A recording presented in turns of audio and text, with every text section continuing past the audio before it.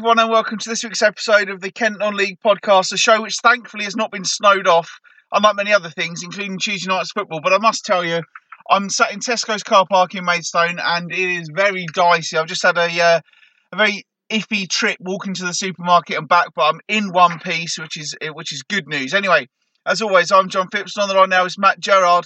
The snow's been horrendous here in my part of the county, but how's it been down in your coastal part of Kent? Not too bad. Is your bacon and lettuce and tomato sandwich okay? I was worried about that if you dropped that on the floor when you were coming back from Tesco's. I haven't actually got that particular sandwich, but yes, everything is fine because it was going to be. I was concerned. I did nearly go on the way back, and that could have been disastrous. I've got milk and all sorts in there. That could have been a right old mess. And I'd imagine frozen milk in a car park probably wouldn't be too nice. Probably, again, you may want to. I presume if you're watching, sitting in the car now, I'm sure you'll probably, by the time we finish recording this, how many people do you think you'd have seen fall over? I will keep a keen eye because I am sat in the car. I mean, the main paths are all right. It's just the bits next to where all the cars are coming out. So, but I will keep a close eye, and we will have a stack count come the end of the show. Snow around here.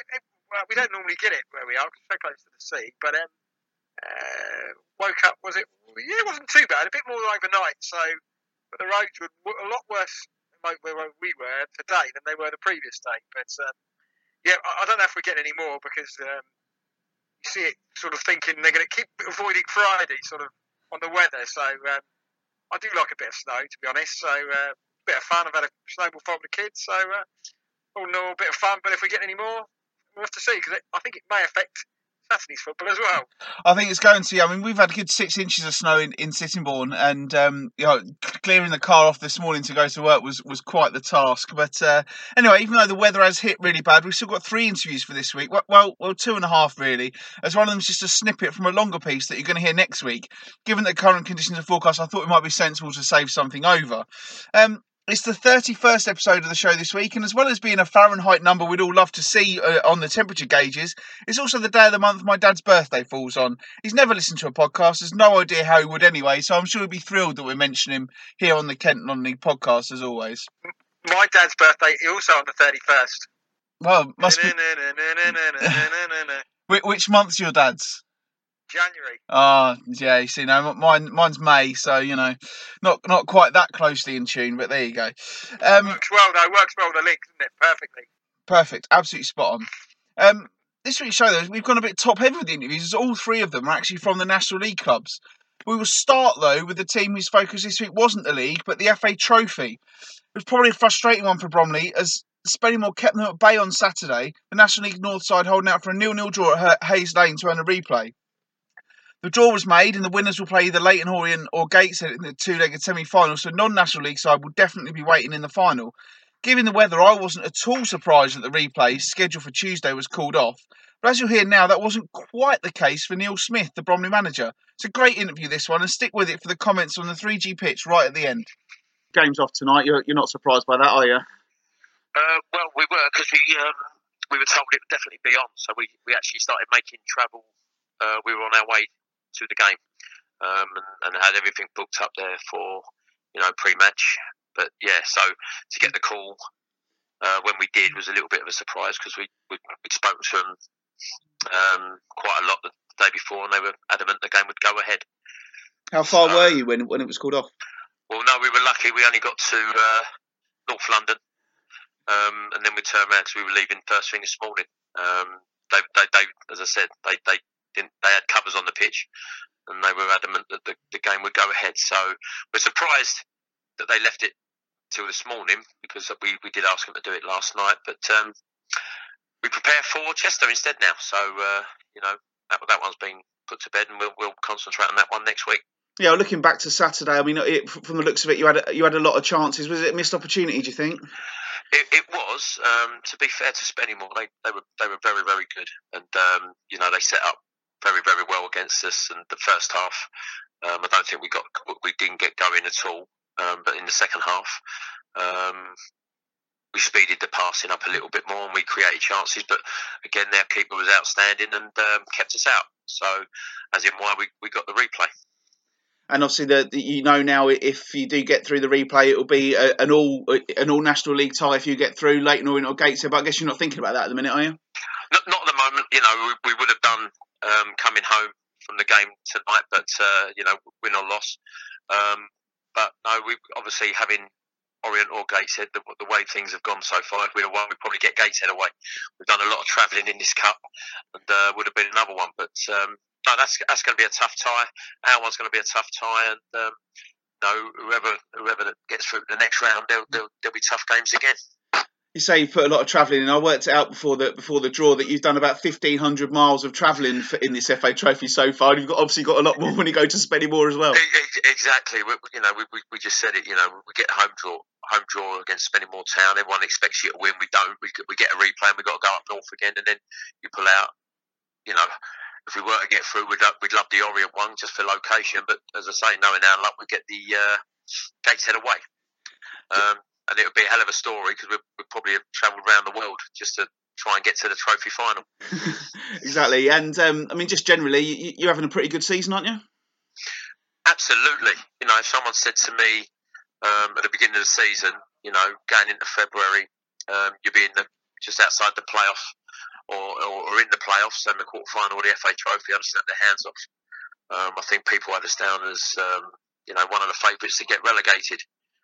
So we made sure that wasn't going to happen, and for us to have 52 points going into, the end of February, we know we're pretty much safe now, and you're just outside the playoffs with games in hand. We've got everything to play for. It's going to be difficult because there's a few teams in that sort of area.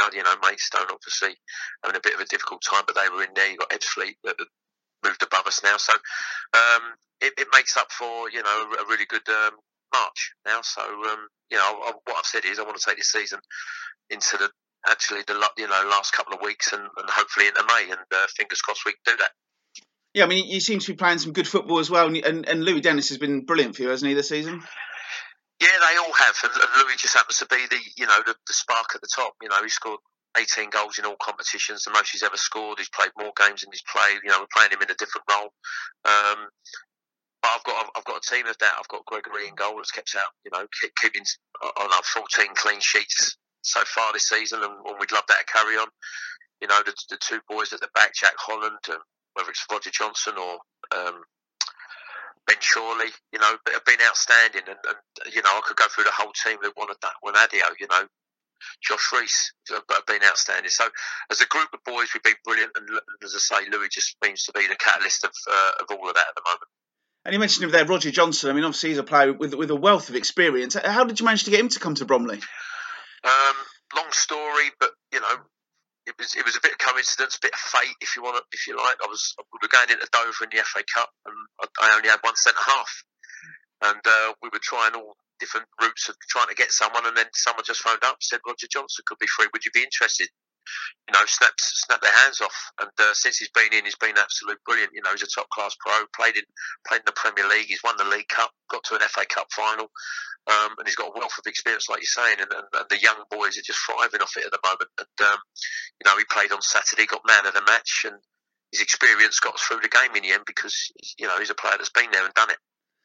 And obviously you mentioned it earlier, you move on to Chester this Saturday, providing that the weather sort of sorts itself out. But, they're having troubles off the pitch, and all you can do is go there and put in your best performance.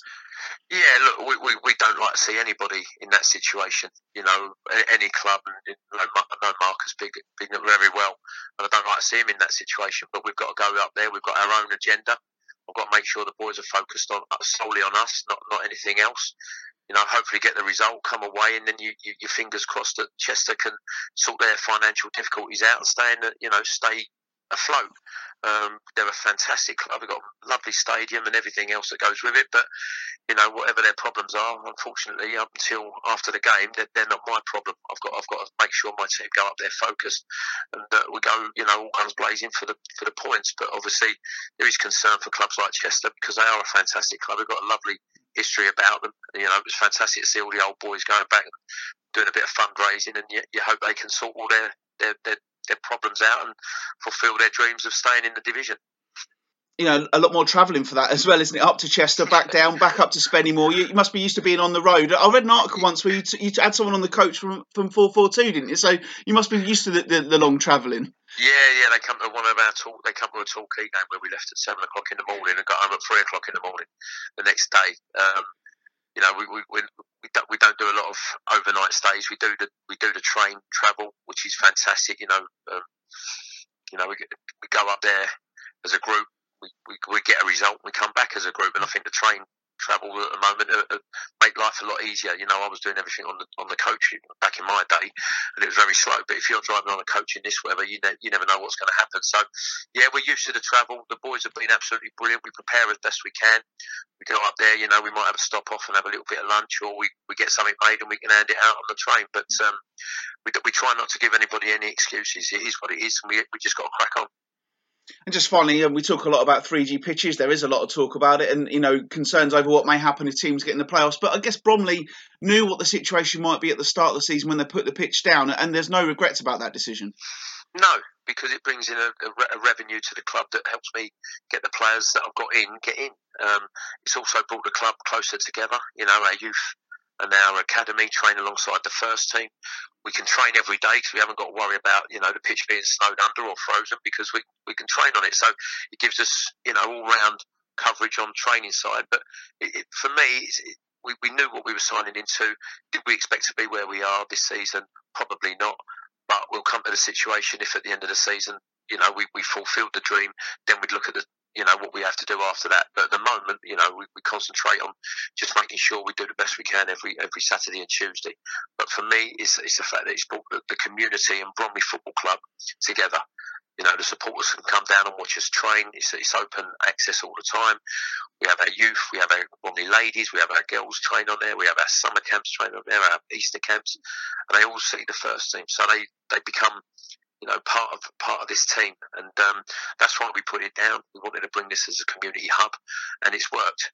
Now, if we were to get promotion and we've got to change it, I've been told by the board they will.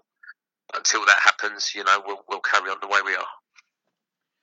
Matt, I really enjoyed chatting with Neil Smith there, and I think he said some really interesting things. But we'll start by talking about the trophy first. You get the feeling that might be a missed opportunity for Bromley on Saturday. I think it probably was. Spennymoor, you were correct. I think they beat Tunbridge Wells in the trophy the Vars back in 2013, I think it was. So, bit of a cup pedigree. They've gone through the leagues. You'd have thought Bromley, who are free scoring, would score against the side from a lower level, but apparently, Neil Smith said that the keeper had a great game. Yeah, I've got a funny feeling. They've been to Bishop Auckland, they've been to Blythe Sparks. Now they go to Spennymoor. Is it going to be third time? Going up north, and it's not going to work in their way. It's going to be a really tricky tie, I expect, up at Spennymoor. They'll be up for it. They want to get back to Wembley, so it's going to be a really tricky tie. Whenever that game will be played, probably maybe next week now, I would have thought next year, permitting. But yeah, you do think they maybe should have done it on their own pitch, on their own 3G surface. Yeah, I think it was a case. They had a lot of chances, you just couldn't quite get that one to go in. And I thought it was very funny there when I said to him, you've racked up the miles. He said, yeah, well, no, like if we get through, we're bound to get Gateshead, so we've got to go all the miles. I mean, it probably not the ideal draw that they would have wanted, I suppose. But as Neil Smith said, Dave, he doesn't want to think about that. His only focus now is on Chester. And on Chester, I thought he spoke really well about their off the field problems too. Yeah, Chester have been through this before. I think there is a benefits of having fan ownership and rather than a main owner that we've seen with them pulling the money out. But sometimes your heart rules your head with being a fan owner, and clearly that's done with Chester. The money situation they've got in, I think Chester are going to go down. I didn't think, looking at the league table, a 2-1 up at the weekend against Dagenham and lost 3-2 in the last few minutes. So I think they're going down. Maybe that's a blessing for them at the moment. Maybe they can regroup again. But Marcus Bignett was a sort of a manager of Chester who was doing really well at Solihull, got the degree to Grimsby. That didn't work out.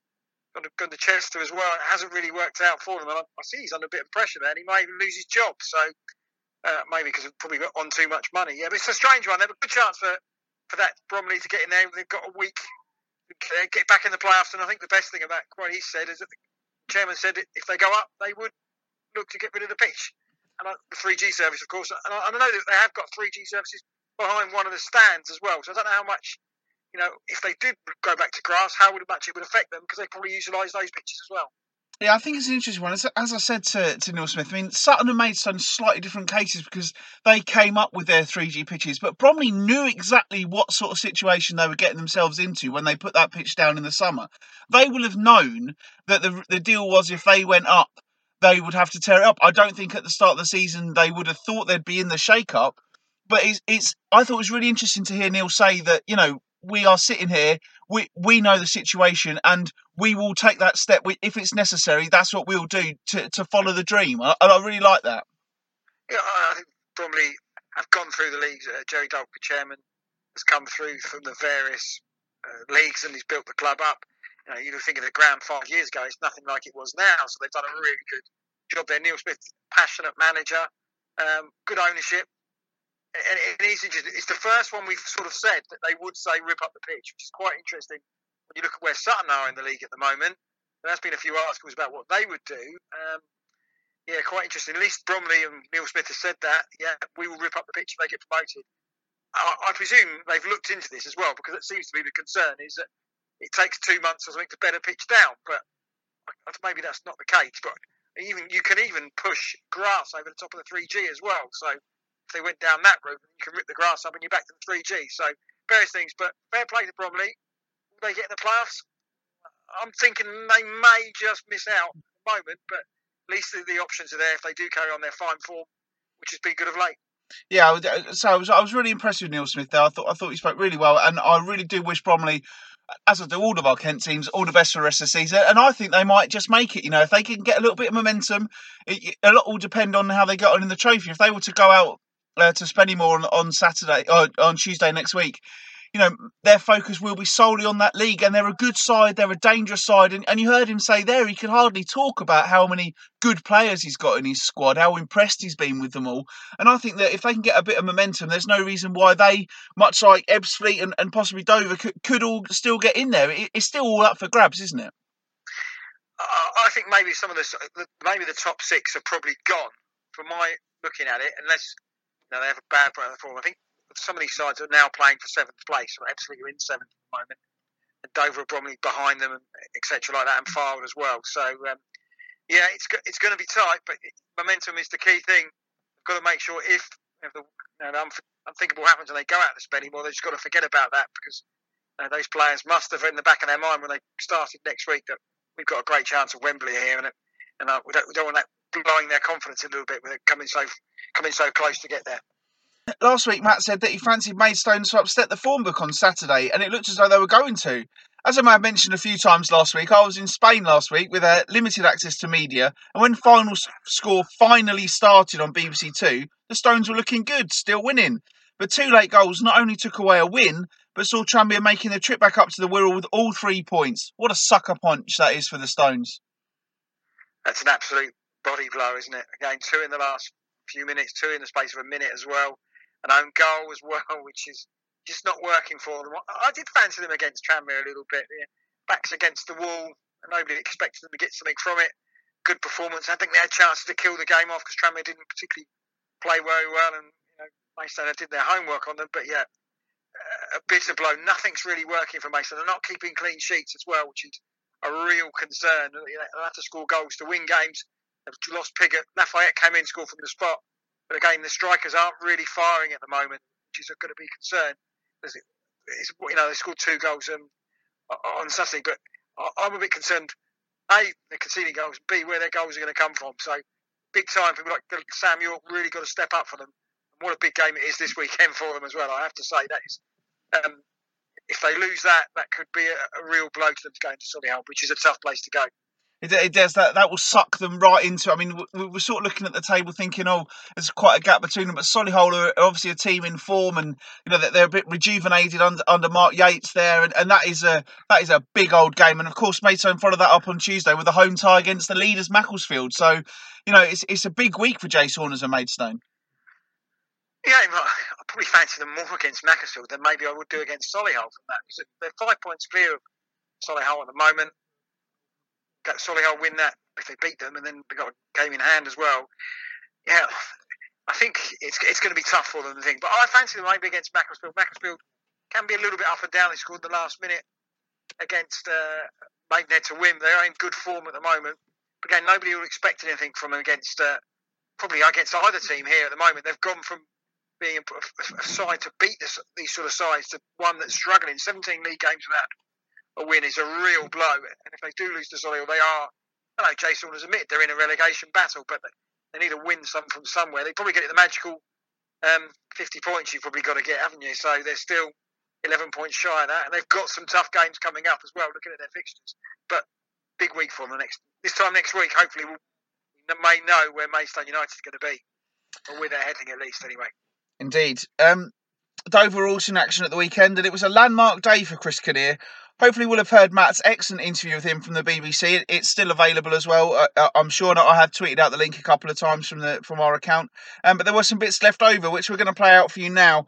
So here's Chris Kinnear speaking ahead of his 1500th game in management. 1500th game on Saturday. When you set out 32 years ago, did you expect 1500 game or 1499 games later you'd reach that milestone? No, I didn't. I mean, I didn't really want the job, to be honest. I was playing down here at Dover, captain, and the Huss, Steve McRae, got the sack. And then they said, well, I, as captain, could look after it till they find someone else. And I just had Faye, my daughter, and then I thought, well, I'll do it, but obviously I want to be with my family. But you know, after one game it went, then it went 2 or 3 games, and then a month, and then we were doing quite well, and then it sort of got to the end of the season. Nobody said any more, nobody came in, and I started to bring players in, and I was quite young for a manager at the time, and a player manager till I broke my leg. And then at the end of the season, the Huss said, right, what we're doing next year then? You know, who do you want to get? And it was, so I just carried on. So there was no sort of, you've got the job.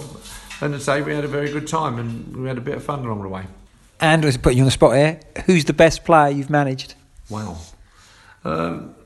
I really can't say. I really can't say that. I've had some great ones back in the day, you know, the Dixon. And not so good ones. No, I can't say. I mean, to be fair, I wouldn't say that they're not good players because I'm the one that picked them. So, you know, if players don't do well, I take that very personally, to be honest. I've always been like that. If they don't do well, I know they're doing their best. So what that shows is I'm a bad judge. And that's why you don't ever hear me slag players off because I know they're always going to try. I've never had anybody that hasn't really tried, and I'm the one that chose them. Might not be good enough for the league we're in, but that doesn't mean they're not trying. So, but I can't say that they've all been great players. They've all contributed because the way my side, Kev's side, in these 30 years have been a team. There's not been many individuals. I know that Ricky Miller was probably a little bit different to most of the people we've had, but there have been people like Lenny Lee that scored goals and people, you know, people like that. But you know, no, they've all been good players really because they've helped the club achieve things, and you've got to be a good player to do that.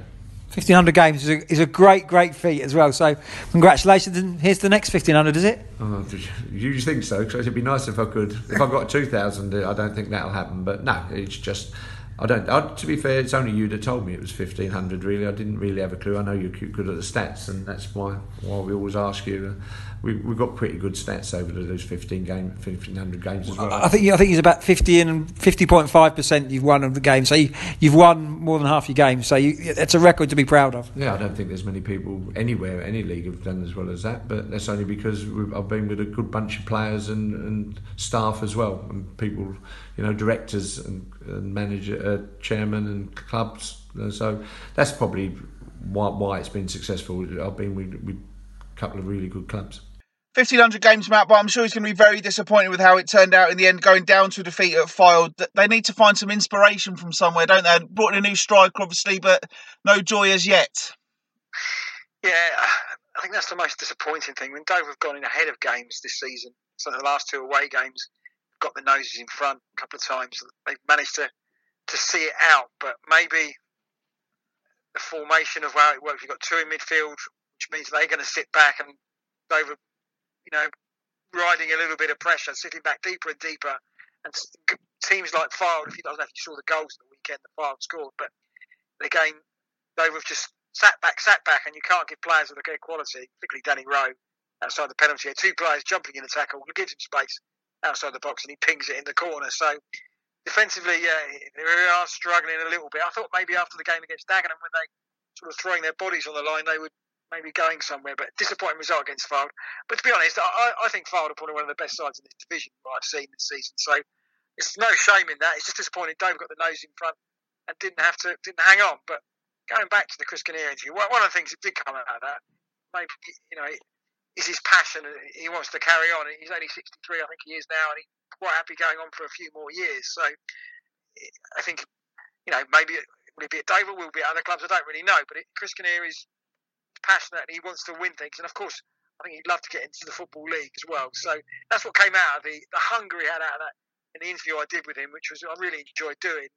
That's what came out for me, because some say that Chris Kinnear, he can be in his interviews, says the same things over and over again. He can be a bit of laid back attitude, but when you speak to him on a one-to-one sort of situation, his hunger is as strong as it was 32 years ago and when he's become a manager, and I still think that hunger's there for him. So Dover, he'll do absolutely anything he can to get into those playoffs, and he'll be working his hard to get into it, because the season Dover have had, October, November, we mentioned before, I think they'll be really bitterly disappointed if they finish outside the playoffs after that good start they had.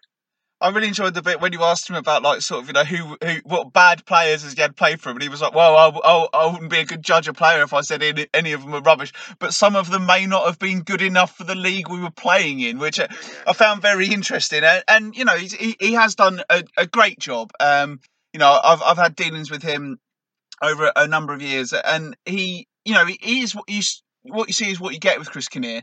And I've said before, and I know you've got some feelings like that, sometimes that formation that he sticks with all the time is a little bit rigid and he keeps faith with the same players. But 1,500 games in management is a brilliant achievement, and I'd like to say well done to him. And here's to the next few. But, Matt, here's where I'm going to go on a bit of a rant.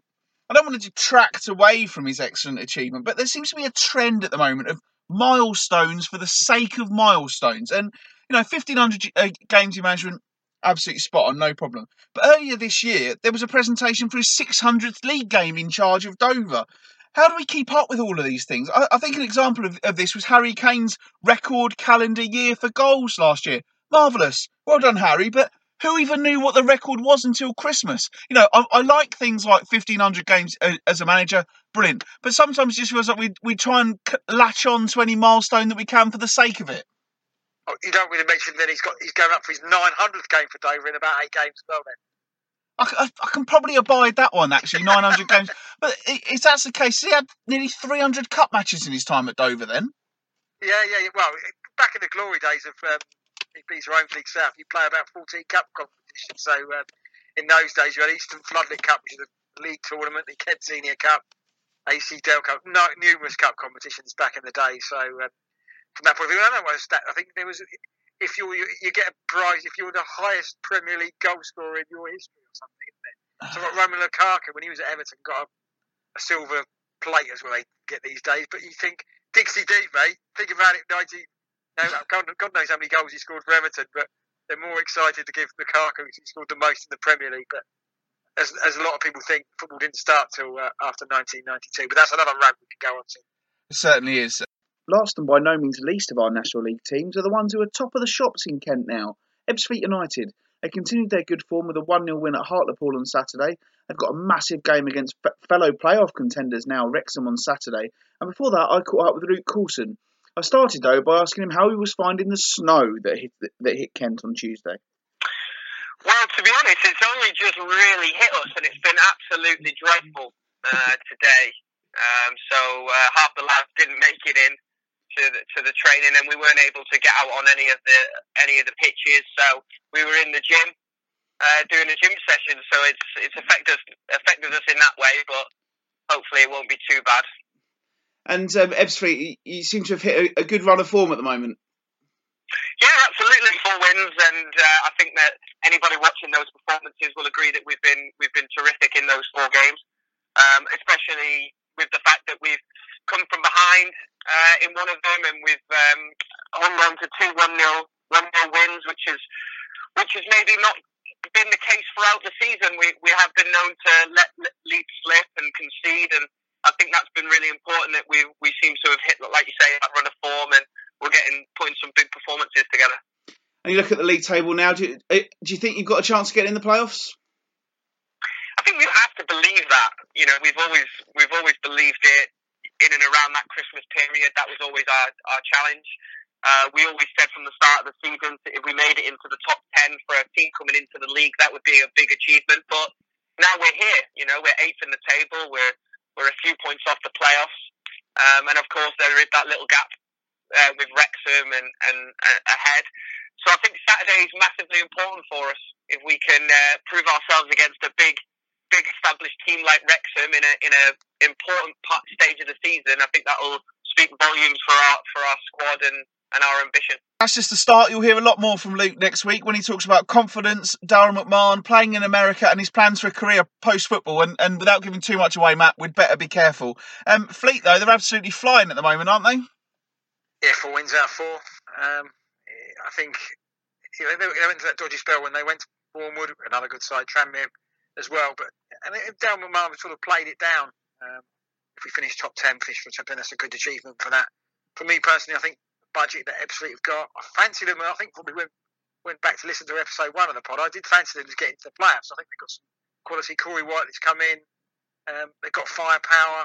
We've got Kedwell leading the line. So again, they've got some big games coming up. I think it could be a make or break game for Ebbsfleet and Dover on Easter Monday when they play each other as well. That could be a big game for both sides. But looking at Ebbsfleet's fixtures, I think they've got a good chance as well to snatch that 7th spot, which I think is the only spot available at the moment, which I think the other 6 I mentioned earlier are gone. So there's no reason why they can't do it. And if it comes to it, if a player comes available, they have got the financial power to do that as well, which they've seen with Corey White, which, as I mentioned, is a fantastic signing for them. And people like Kedwell are going to be absolutely crucial for them in the running. His experience of what he can do, and he plays all the games, Kedwell, so absolutely key for them. And so, yeah, Darren McMahon doing a great job. Can they do it for Ebbsfleet? Interesting. I've always put in your neck on the block, John. Which of those, out of our Ebbsfleet, Dover and Bromley, 8th, 9th and 10th, do you think any of them can get in the playoffs? I think that, yes, we will have a team in the playoffs, and I think on current form, it will be Ebbsfleet. I actually remember you saying in that early episode that you thought Ebbsfleet would be our top National League team. I personally plumped for Maidstone, which hasn't aged well. But Ebbsfleet, as you say, they've got the power, they've got the form, they've got a bit of momentum at the moment. And I think, you mentioned Kedwell there. He knows all about this. He's scored the penalty that brought AFC Wimbledon into the Football League. So he's been in this situation before, and that guile, that nous that he's got is going to be absolutely crucial. And, Luke Coulson there, very level-headed young man. The rest of the interview is absolutely fantastic. I look forward to playing that for you next week. But players like him who've got that desire, got that hunger, that's what's going to drive Ebbsfleet on. And I think that they've got every chance now. I really do.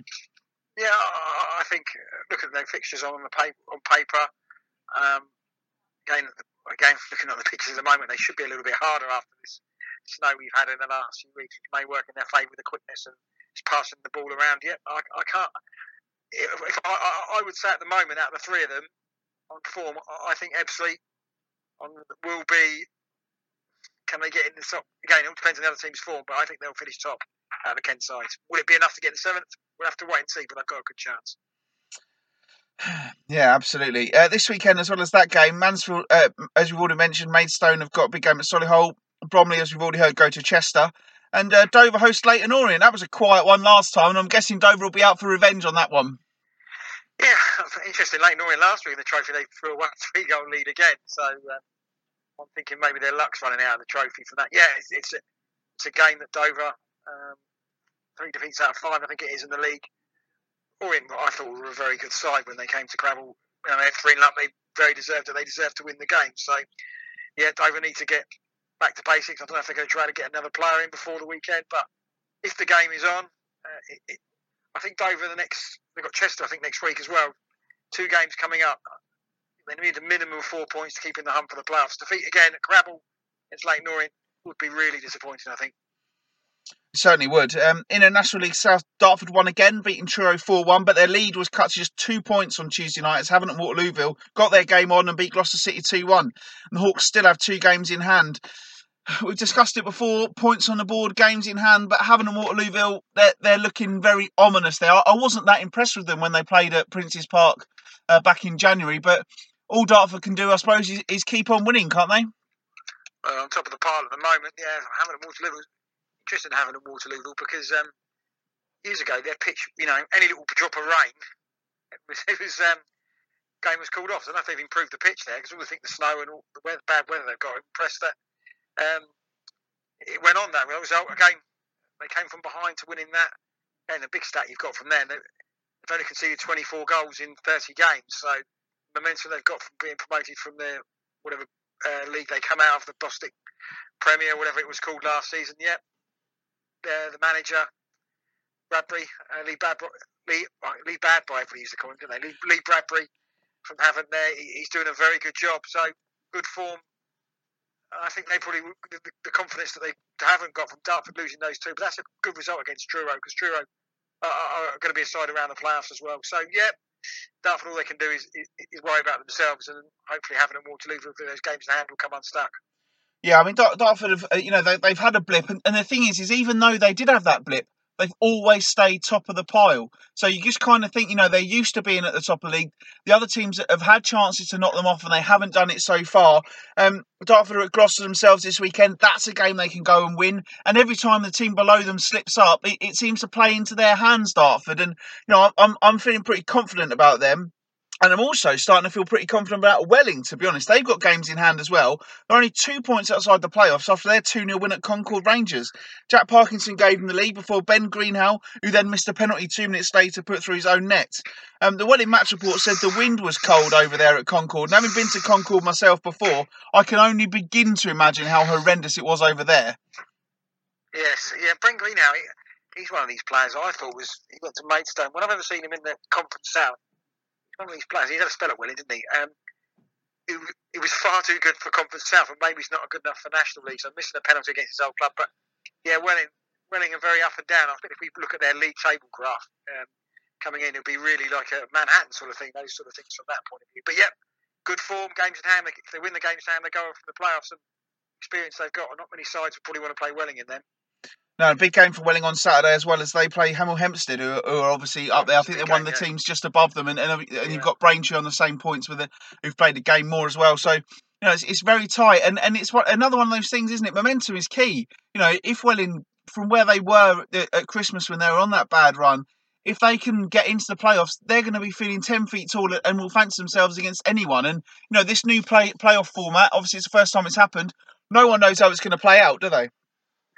No, normally the sides that when you finish fifth, you think it's a double header. So you've got to go sides. If you finish seventh, you've got to win 2-3 games. I think it is away from home to get promoted. So that may play on your mind a little bit. But again, if you're a decent side who play on the counter attack and are good away from home, that could really work into your favour. So yeah, Welling still got a lot of games to play. I suppose you think about it. It's 46 games in this division. Yeah, it is. No, it's only It's only 42, isn't it? 22 teams, so 40. Yeah, you're correct there. So, yeah, we're coming into March from now, so we've got 2 months of the season to go. So, yeah, it's interesting. But yeah, Welling have got the experienced players in the squad. They seem to settle the goalkeeper position down as well. Jack Parkinson, key player for them. Jamie Cole's probably learned a lot in his first few months of management that could really work in their favour in the second half. Or is it the final part of the season? Yeah, and as you said, if you're good away from home, and Welling are certainly good away from home. In the Bostik Premier League, Margate's long unbeaten run came to an end as they lost 3-2 at Needham Market, and they again missed the chance to go top of the table. As we said before, we're here to talk about Kent, but what a week it's been at Billericay, the leaders.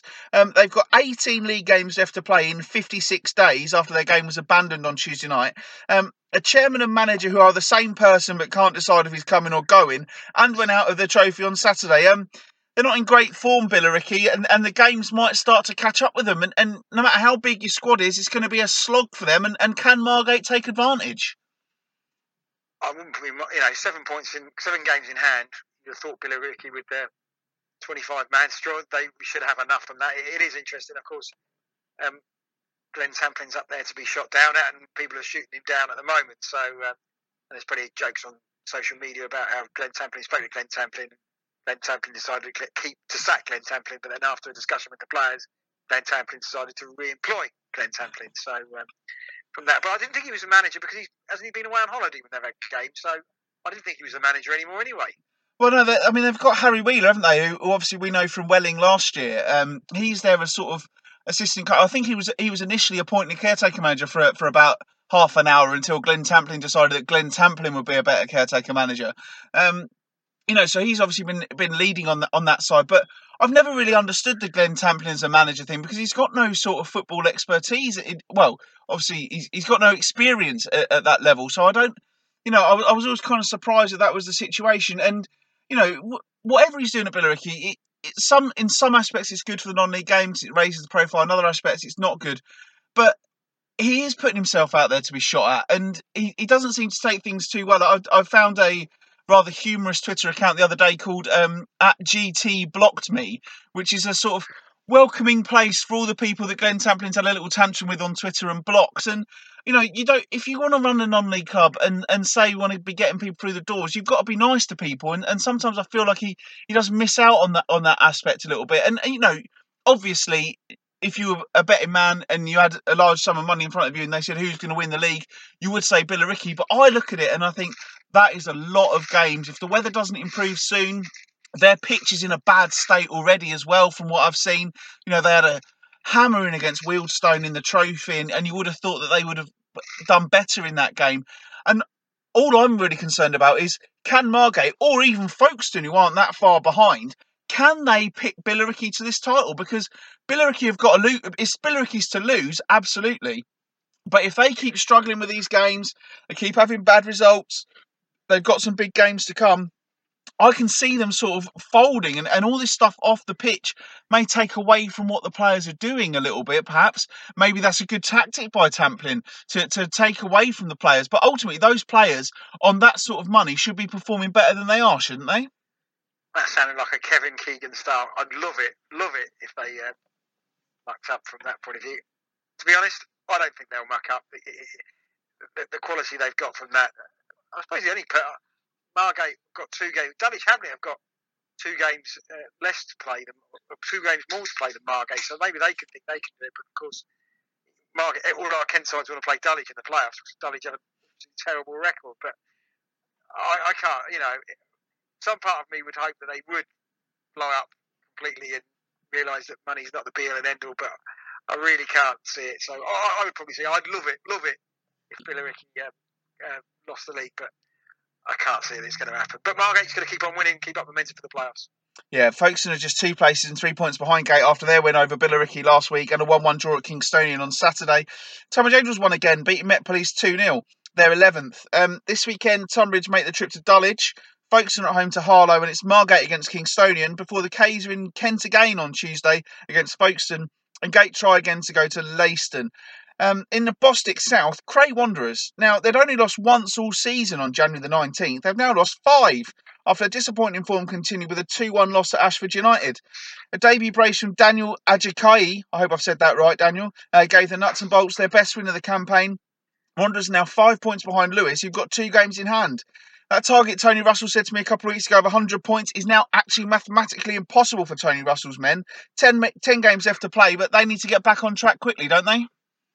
I wonder what odds you'd have got that Ashford lost 9-1, whatever, in the January, wasn't it, to Cray, that they could beat them at home. It's probably one of those things. That's why we love football so much. Nobody would have given them an absolute prayer there, would they? But Cray, it's one of these things. I think we probably looked at that in the middle of January. We thought, Lewis and Cray are going to win the league. But some of these sides have really crept up on the Corinthian Cantrells, Carshalton now. And from a Cray point of view, I think I'll be concerned, and they're not going to get the top 2 out of this at the moment.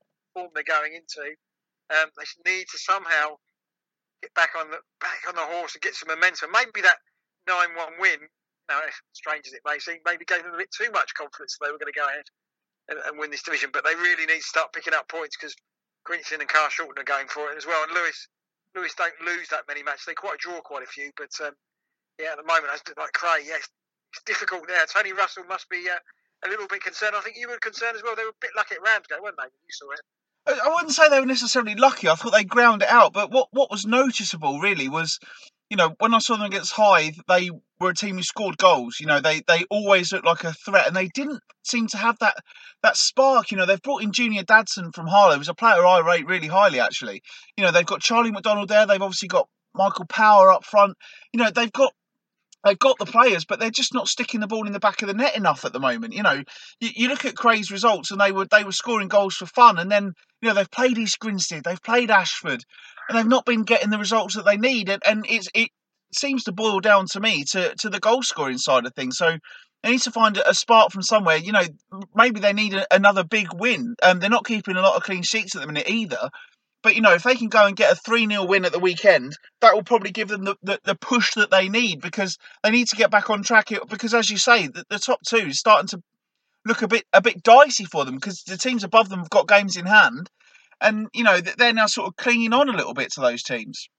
I know they've got Hythe to come to as well, and Hythe are thinking, right, if we can get, they're 9 points behind them at the moment, Hythe, but again, a win there brings Hythe back into the playoff position as well. So some pressure games as well for Craig, I think, with Whiteleaf as well this weekend, weather permit, of course. So, you know, they've got some pressure games, so it's interesting to see how the squad works out. You mentioned the experienced players in there, and they really need to dig deep to try and get their form back up again. I still think they've got a chance to get in there. Just need to get back to the form they had earlier in the season and get back to basics, really. Yeah, elsewhere, Ramsgate ended their win this one with a 2-1 win over Molesey. Liam Dixon scoring a last-minute winner, while VCD won 1-0 at Shoreham. Faversham drew 1-1 at South Park. Hythe were held at home to Horsham. Phoenix lost to Lewis. Thamesmead were beaten at Carshalton. And Sittingbourne went down 3-1 at Corinthian Casuals. This weekend, Phoenix go to Chipstead. Cray host Whiteleaf. Herne Bay at home to Carshalton. Ashford's search for that elusive away win takes them to Horsham, where they're absolutely spanked in the FA Cup earlier this season. And I hope they don't repeat that mess with the kit, where they wore that luminous yellow kit against a team who play in yellow.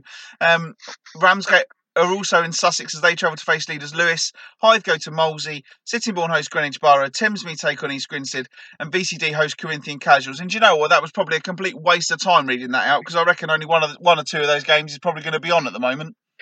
I was just thinking that, we should probably have a sweepstake at the end of the pod. So how many games will be on in the county, or will our sides play this weekend? Looking at the weather, I think a few of them, some of the places you mentioned, I'm thinking these places are probably covered in snow.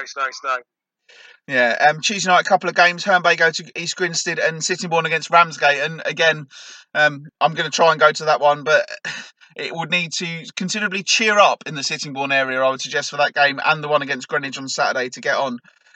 Incidentally, I don't know if you've been following the latest non-league projections for next year, Matt, which is one of the things that I'm sadly interested in. But as things stand with the smaller Ryman League and the geographical way they're doing things, both VCD and Phoenix apparently face the possibility of being moved back into the Bostik North for next season.